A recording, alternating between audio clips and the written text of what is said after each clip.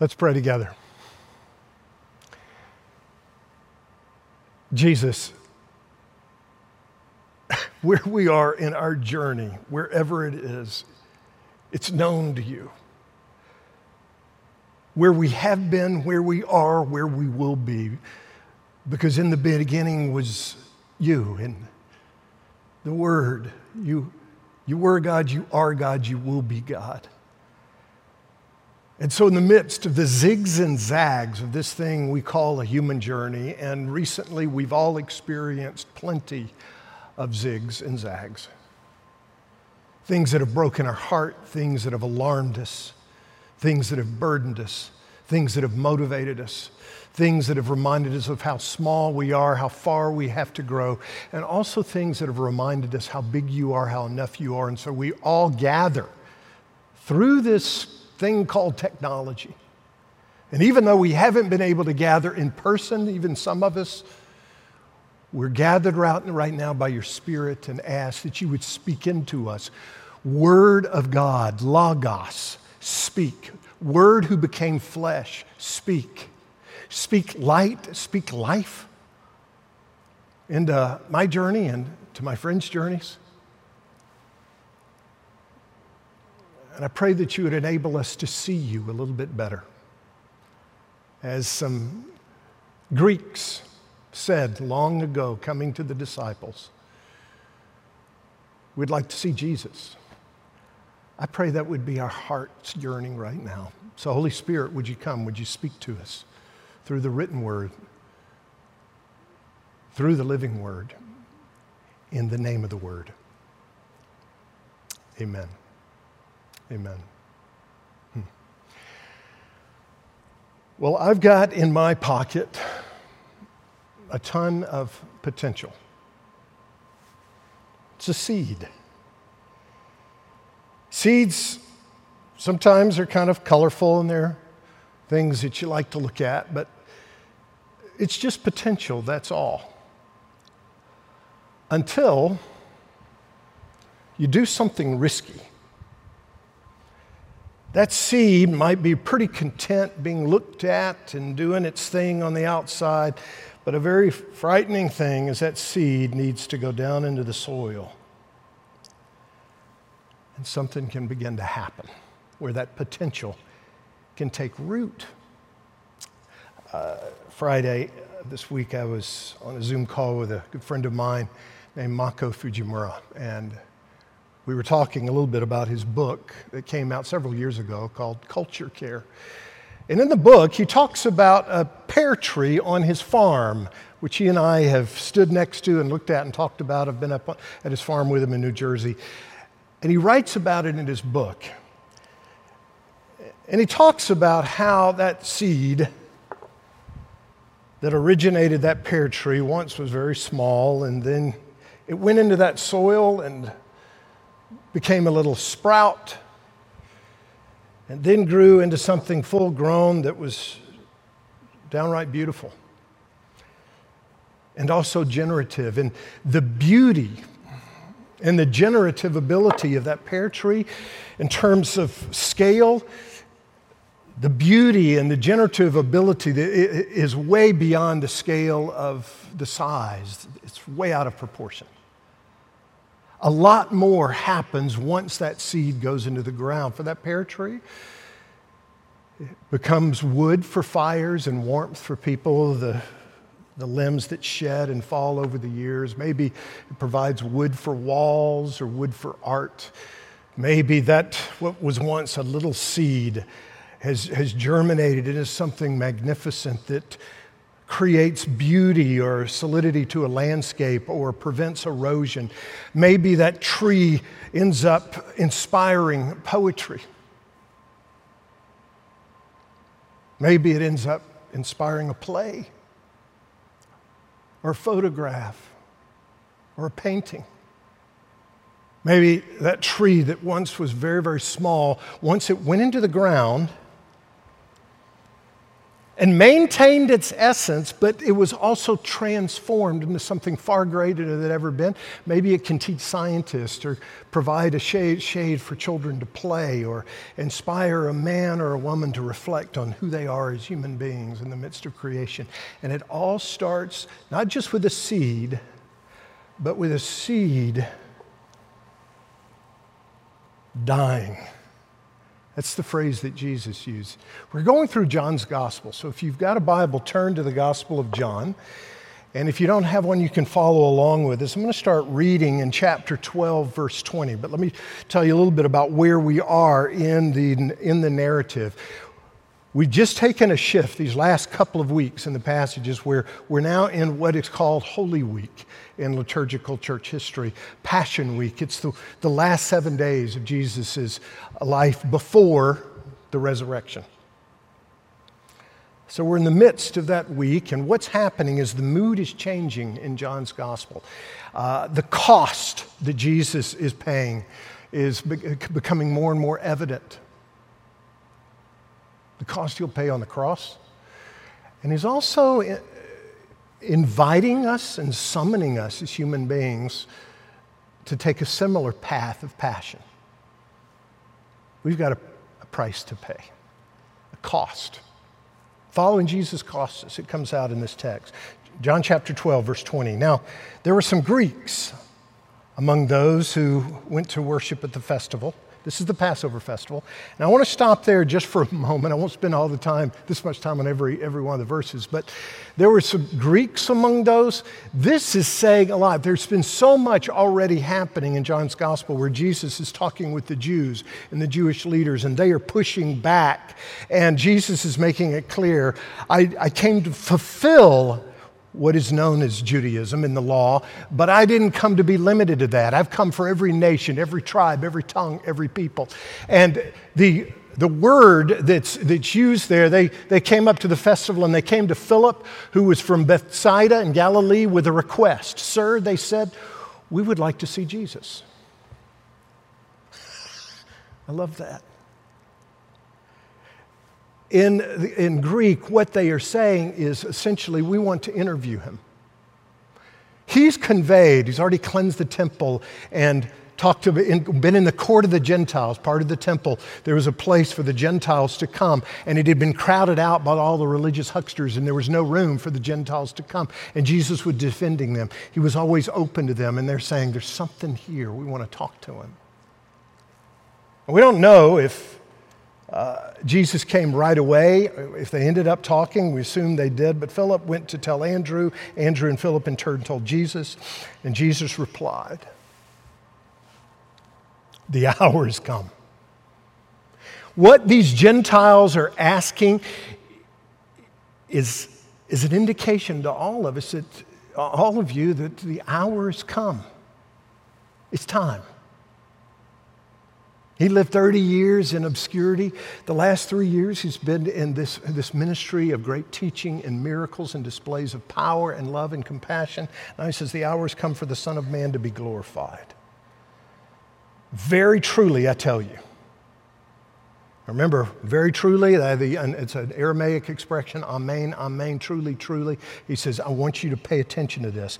So we'll come back to this in a minute, but I'll still read it in the context of the larger passage. Very truly, I tell you, unless a kernel of wheat falls into the ground and dies, it remains only a single seed. But if it dies, it produces many seeds. Anyone who loves their life will lose it, while anyone who hates their life in this world will keep it for eternal life. Whoever serves me must follow me, and where I am, my servant also will be. My Father will honor the one who serves me. Now, and he becomes very transparent. His humanity, fully God, fully human, his humanity is coming out. The price he's about to pay, he's aware of it. He says, now my soul is troubled. And what shall I say? Father, save me from this hour? No, because it was for this very reason I came to this hour. He did not die as an afterthought. No human being has ever been birthed in this planet with the distinct purpose of coming to die, with the exception of Jesus. And he's the only one that didn't have to die. He came, he says, nobody takes my life from me, I'm going to give it up. Father, glorify your name. At the epicenter of redemptive history is the cross. And Jesus knows that's where he's headed. He's been headed there his whole life. And then a voice came from heaven. I've glorified it, and I will glorify it again. And the crowd that was there, don't pay attention. John is bringing this up. He's writing this within the lifetime of a lot of the people that were there. And so he's giving witness to yet another miracle. He says the crowd that was there and heard it said it had thunder. Others said an angel had spoken to him. So they heard the voice of God. And Jesus said, this voice was for your benefit, not mine. Now's the time for judgment on this world. Now the prince of this world will be driven out. And when I am lifted up from the earth, and that's a direct reference to the cross. He refers to that numerous times, which is what they would say. Because in crucifixion, you would lay the prisoner down, the one who was condemned, and they would probably usually be on a crossbar, and the center bar would already be in the ground. They would lay them down. They would nail their hands onto the crossbar, and then they would lift them up and put them on the cross. And he said this to show the kind of death he was going to die. And the crowd spoke up. We've heard from the law that the Messiah will remain forever. So how can you say the Son of Man must be lifted up? Who is this Son of Man?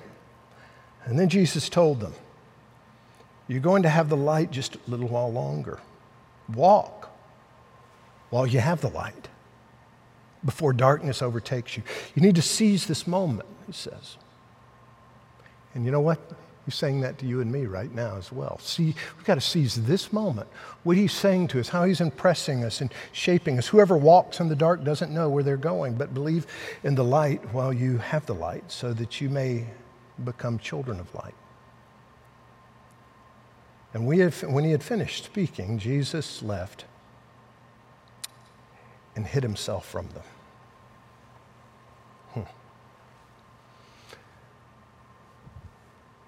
Our vision here at Northland is engaging people to be fully alive in Jesus. Engaging people to be fully alive in Jesus. That vision is rooted in John chapter 10, verse 10. When Jesus says, the thief comes only to steal and to kill and destroy, and I've come that they may have life and have it to the full. So this whole notion of engaging people to be fully alive, there's heart-beating life and lung-breathing life, but then there's the life of God. And Jesus says, I didn't come to make you religious. I came to restore you to where you were oriented as human beings. What's your purpose for? And that's to be fully alive to me. It's referring to the life of God. But I want to contrast this statement. A lot of people take this out of context and turn following Jesus into something that's happy, clappy, and we don't have any problems, and this whole life to the full becomes kind of the coasting thing. That's not the kind of life we're talking about. It's not something where Jesus is coming just to improve us. Something goes deeper than that. Now look at the verse that we just read in John chapter 12, verse 25. Anyone who loves their life will lose it, while anyone who hates their life in this world will keep it for eternal life. Now go back to John 10:10. Back up there. The thief comes only to steal, kill, and destroy. I've come that they may have life and have it to the full. And that sounds exciting, which it is. Now go to John 12:25 again. But anyone who loves their life will lose it, while anyone who hates their life in this world will keep it for eternal life. What's up? How do you rectify this too? Well, the English words that we see as life here, there's actually two Greek words. The first two are referring to psyche. Anyone who loves their psyche, you could say ego, psyche. This is referring to the ego. Anyone who loves their ego, who's idolatrous about themselves. All of us are oriented to care about ourselves first and to say it's all about me. And that's what ego does. It seeks to say, I'm all about me. And Jesus says, you got to lay that psyche down. You got to die to that to experience the Zoe, which is that its companion with eternal in this passage, But every time you see Zoe in John, it's referring to that life of God. It's not equated with heaven. Eternal life is a qualitative, not just quantitative, experience of being with God, in intimacy with God, that begins the moment we come to Christ, and then in heaven, it's no longer diluted.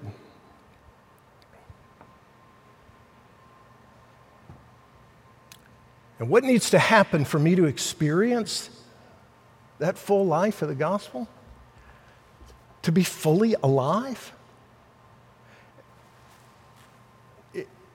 Is I've got my life, and this life has been created with great potential to exhibit the life of God, but I'm fallen.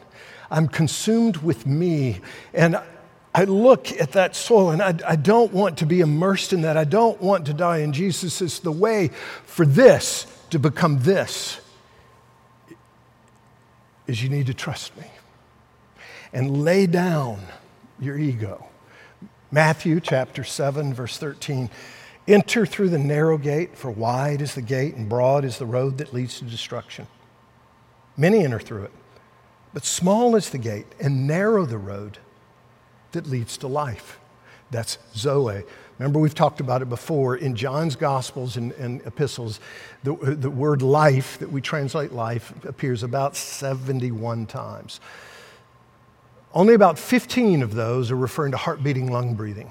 Suke or bios are the two words usually that appear. The rest are Zoe.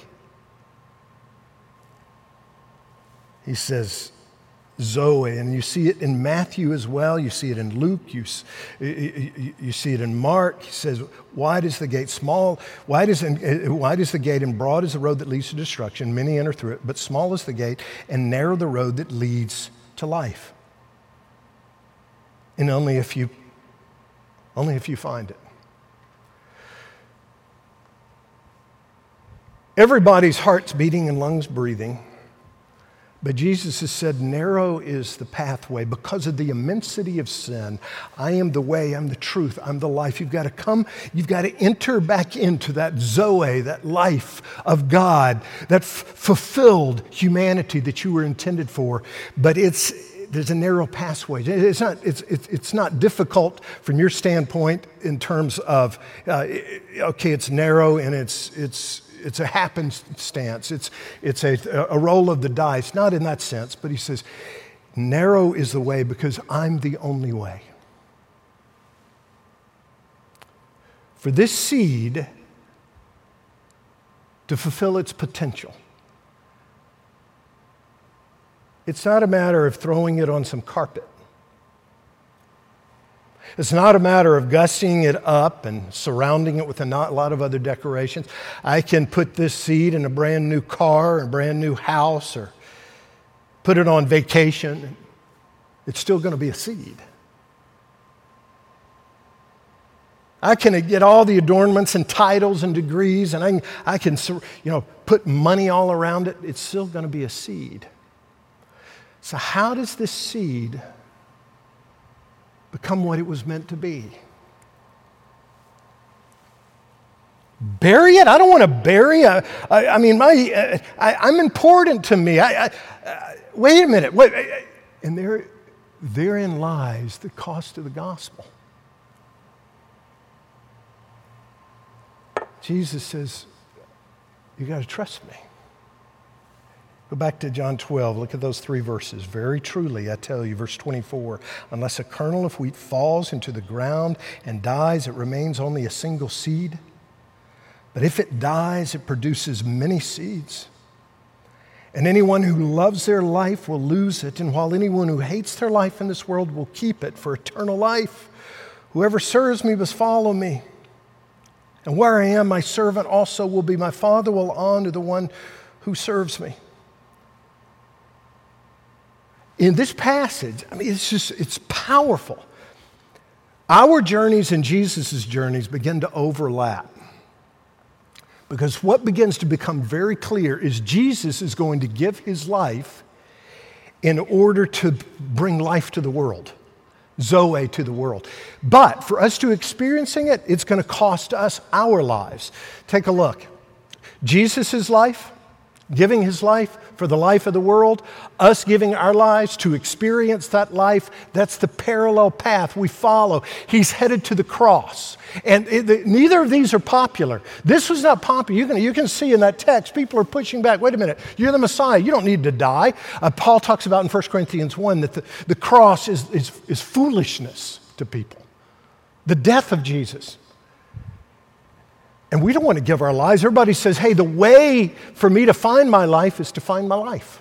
Jesus says, no, the way to find your life is to lose your life.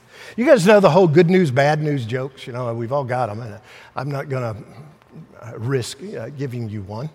I'll save that for giving my sons tomorrow on a Zoom call. I'll give them a couple of good dad jokes that they'll laugh out of politeness. But you know the good news.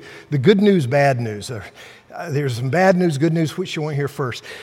There's some good news and bad news in this text, but I'm going to rephrase it. It's hard news and it's hopeful news, and they go together. Go back through these three verses, and I want you to look at how there's hard news in each of these. Verse 24, the hard news is that a seed has to die. The hopeful news, but if it does, it produces much fruit.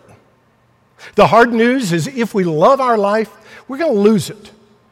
If I'm all about just kind of adorning this and not coming to the feet of Jesus, I'm going to lose it. But if I submit my life and say, Jesus, I give this to you. I want to put it in the soil of your grace and your love and your calling. If we submit, we'll gain life. You look at verse 26, twice, first part of verse 26, we must follow him. Here's the hard news. We must follow him to the cross. We've got to follow him. We've got to embrace a Savior that died a sacrificial death. And that's foolishness to the world. But if we follow him there, we'll be with him there, he says, in the second part of that first half of verse 26. The second half of verse 26, we must serve him. But if so, he'll honor us. Hard news, hopeful news. Hard news, hopeful news. So how do I experience his life? I embrace the hard, and I also embrace the hopeful. Now, there are a lot of people that would say, okay, great, this whole life of the gospel, let's embrace the hopeful. You can't not embrace the hard. It's back and forth. If I want to experience the potential and to have a hopeful calling to my life, there will be a hard step of submission. But this is what seeds are meant for. Nobody, I'm guessing nobody within the sound of my voice right now has ever given somebody important to them in their lives on an anniversary or a birthday or something. You couples out there, hey, honey, I brought you a seed for our anniversary, for your birthday. We don't do that. That's not what this was intended to be. This was intended to become this. You and I are meant for so much more. But we've got to embrace the hard in order to also embrace the hopeful. A couple of weeks ago, I mentioned to you guys about being down in the jungles of Ecuador and Jim Elliot, and the quote that I shared with you then I have sometime before, the graduate of Wheaton College, and went down to visit the Waodani and some of the men, one of them who actually was part of the war party that killed Jim and his 4 friends. But one of Jim's famous quotes that I gave you a couple of weeks ago, he is no fool who gives what he cannot keep. That's embracing the hard to gain what he cannot lose. That's embracing the hopeful. And there's this rhythm that a seed moves into to embrace both the hard and also embrace the hopeful. This is the fullness of life, but it will cost me. The fullness of Zoe life, but it will cost me my suke, my ego, my psyche life. Luke 9:23, then he said to them all, whoever wants to be my disciple must deny themselves and take up their cross daily. So this is not just one time, on a daily basis, because my ego is always coming out, me wanting to be first. And the way for me to be fulfilled as a human being is to find myself once again at home in Jesus. Follow me, for whoever wants to save their life will lose it, and whoever loses their life for me will save it. What good is it for someone to gain the whole world and yet lose or forfeit their very self?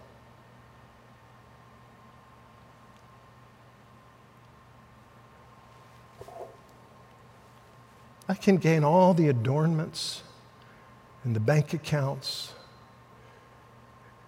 and the newspaper articles and celebrity status and the vacation homes, the titles, the trinkets, the treasures. And the price I pay is I will say that's more important than the life of God.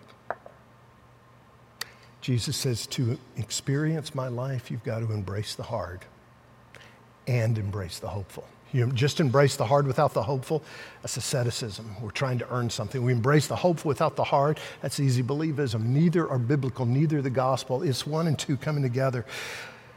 Colossians chapter 1, verse 27 says, to them God has chosen to make known among the Gentiles the glorious riches of this mystery, which is Christ in you, the hope of glory. So, Lewis talks about in his book, Mere Christianity, talks about cottages and palaces. And he says, what we do is we come to God and we invite him into our lives. And we Jesus, I want you to come into my life. And we think at first, he's going to, and he actually says he's borrowing from a parable of George MacDonald. So he comes in and he starts fixing a broken drain pipe here or a loose hinge there, and we say, yeah, those things needed to happen. And then all of a sudden, he starts tearing down walls and adding wings and creating stories and causing things that are kind of painful to go through. And they say, whoa, Jesus, what are you up to? And Lewis says what MacDonald was talking about is so often we give our lives to Jesus thinking that he just wants to improve our cottage when actually he's wanting to build a palace. We're thinking cottage, he's thinking palace. We think accessorize. He didn't come to me as a seed and say, hey, let me just give you a little religious cloak to continue to be a seed. He didn't come to accessorize me, he came to transform me. He didn't come just to decorate me. There's not a scarcity, there's an abundance of what he wants to do. He wants to fully fulfill himself through us. What does Jesus look like? Looks like you and me walking on this planet filled with his Spirit. Christ in you, the hope of glory. My hope of having a life of significance is knowing that Jesus is in me, and that involves me embracing the hard news and also embracing the hopeful news so that people see Jesus. And the Jesus they see in me will be different from the Jesus they see in you because we're his image bearers. And the beauty is, who we all are together make the body of Christ. We together display his splendor. We together reveal who he is.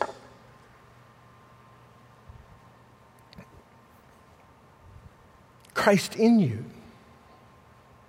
I read a woman's blog a few years ago, and she went into the store to get a blueberry pomegranate juice. And she was looking on the label. She said, that's great. But then she looked, and filtered water was the first ingredient. And in labels, the way that the regulations go, the dominant ingredient has to be listed first. And so she started going down the list, and she saw there was some pear juice concentrate. She didn't get to blueberry or pomegranate till 4 and 7. Really, it wasn't. And even though the label, she said all natural juice, it was misleading because it might be all natural juice, but it was just blueberry and pomegranate flavoring. It wasn't the real juice. And what if you and I had a label, an ingredients label on us? Where would Jesus be? The number one ingredient? Or 5 or 6 down? Christ in you, the hope of glory. How does that happen? Here's a commercial for next week where we're going to unpack Galatians chapter 2, verse 20. I've been crucified with Christ, and I no longer live, but Christ lives in me. The life that I now live in the body, I live by faith. So what's happening? It's Christ in me, the hope of glory, my hope of significance. I'm living by faith in the Son of God who loved me and gave himself for me. And notice that phrase, by faith.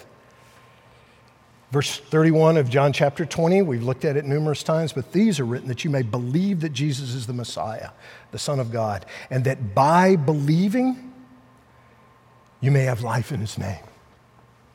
By faith, by believing. How do I unpack this? For every yes in my life, there's a no. And so every time I say yes to Jesus, I'm saying no to some other things about my ego. And it's not that I'm being squelched, I'm being fulfilled and freed, but it comes with me embracing the hard. Remember that. Number one, embrace the hard. And number two, embrace the hopeful.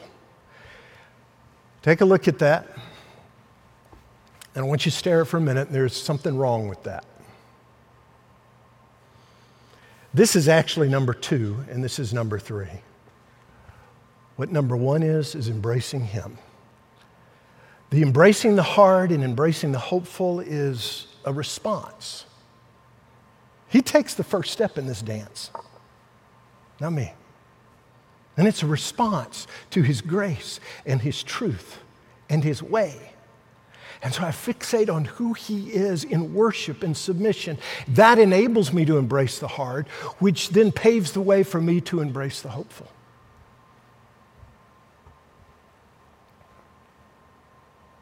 C.S. Lewis tells about in his book, the classic, The Great Divorce, about a ghost. There's a beautiful allegory, but bottom line, there's a ghost that is a fallen man, a fallen creature, and a lizard's on his shoulder, basically in the ego.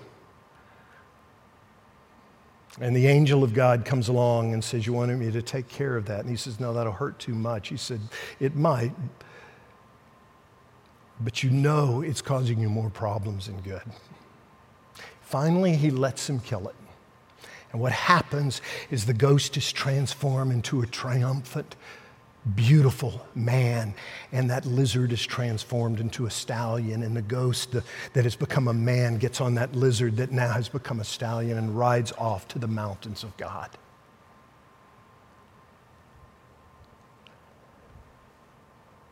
It's a matter of me with that lizard of an ego, embracing who Jesus is.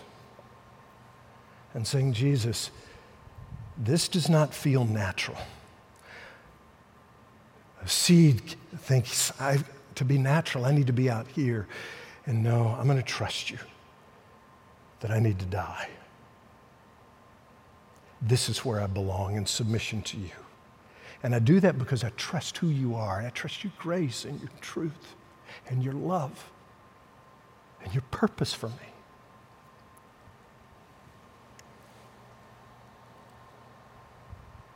And what begins to happen is the beauty of Jesus begins to come out in my life. And that's what the body of Christ looks like.